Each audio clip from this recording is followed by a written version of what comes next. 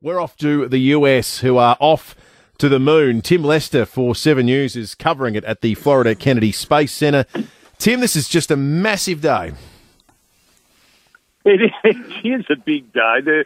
They're expecting about 100,000 Americans here to line the water's edge, watching across to Cape Canaveral and the Kennedy Space Center as this enormous rocket, about 100 metres high, the biggest humankind has ever built, catapults skyward, assuming they actually do get a launch, and that's still not guaranteed, but if they do, head skyward to take an unmanned space capsule on essentially a test flight around the moon, but 450,000 kilometres out into space to prove up going back to the moon in the hopes that two more missions will follow and that they'll have astronauts back on the moon in 3 years' time. At least that's the plan, and an awful lot of money, about $130 billion, is being spent to try and make it happen, guys. So, Tim, you're there right now at the Kennedy Space Center. What's the actual setup there like? It looks like a phenomenal facility. It's right on the coast, obviously, there at Cape Canaveral, sort of north of Miami, yeah? Yes, it is. In fairness, I'm not inside the centre right next to the rocket. They keep you well back, and I'm viewing it across a water's edge. It's a quite spectacular skyline, and it is an enormous rocket. There's no doubt about that. But I'm at a distance, as will virtually everybody be, as this thing lifts off. And part of their thinking on that, to be frank, is safety. They're not entirely sure this thing is going to fly, and they've been at pains to make that point, to say this is a test mission, things go wrong, they might very well go wrong with this. We want them to go wrong if they've got to when there's no crew involved. So it's carrying 3 mannequins and a whole lot of test sensors to test that crews can go safely on future missions. So we haven't been to the moon since 1972, and I remember being a kid and asking my father why that was the case, and he said, well, because there was no reason to go back. There was nothing there, basically. Is it as simple as now and I'm interested in what NASA have been saying, Tim, at the press events they've had in the build-up to this. Is it as simple as finding water there changed the whole dynamic in terms of whether it was worth going back to the moon?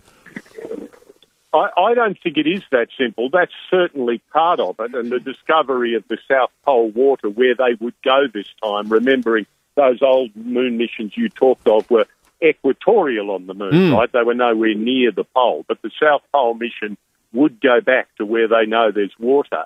But also NASA has quite clearly said that they're concerned about China's moon ambitions. At this stage, China on target, it says, to land crews on the moon in 2030, so pretty close in terms of space exploration.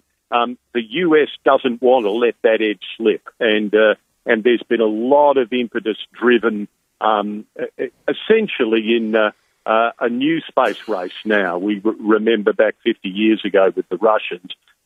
Now China is driving a lot of the urgency in US thinking.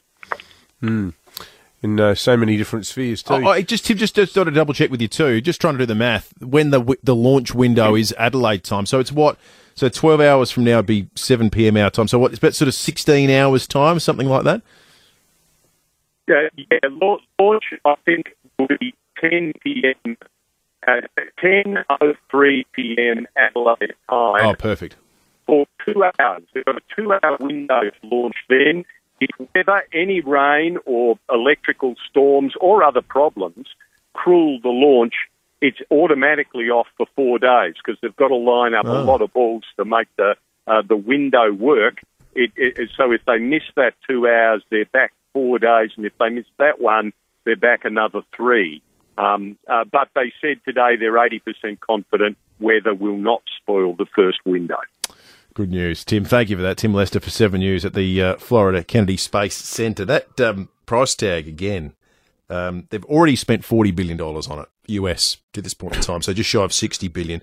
It'll be around $134 billion by the end of 2025.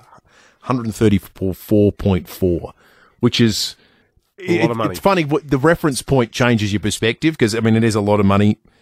It's about what we'd be spending. It's around in the ballpark of what we was planning to spend on the subs. That was like 90 to 100 billion. This is one ship, I guess, as opposed to half dozen of them, but it is just a staggering amount of money. Phenomenal. It'll be amazing to see what comes out of it. David Penberthy and Will Goodings, 6 to 9, 5AA Breakfast.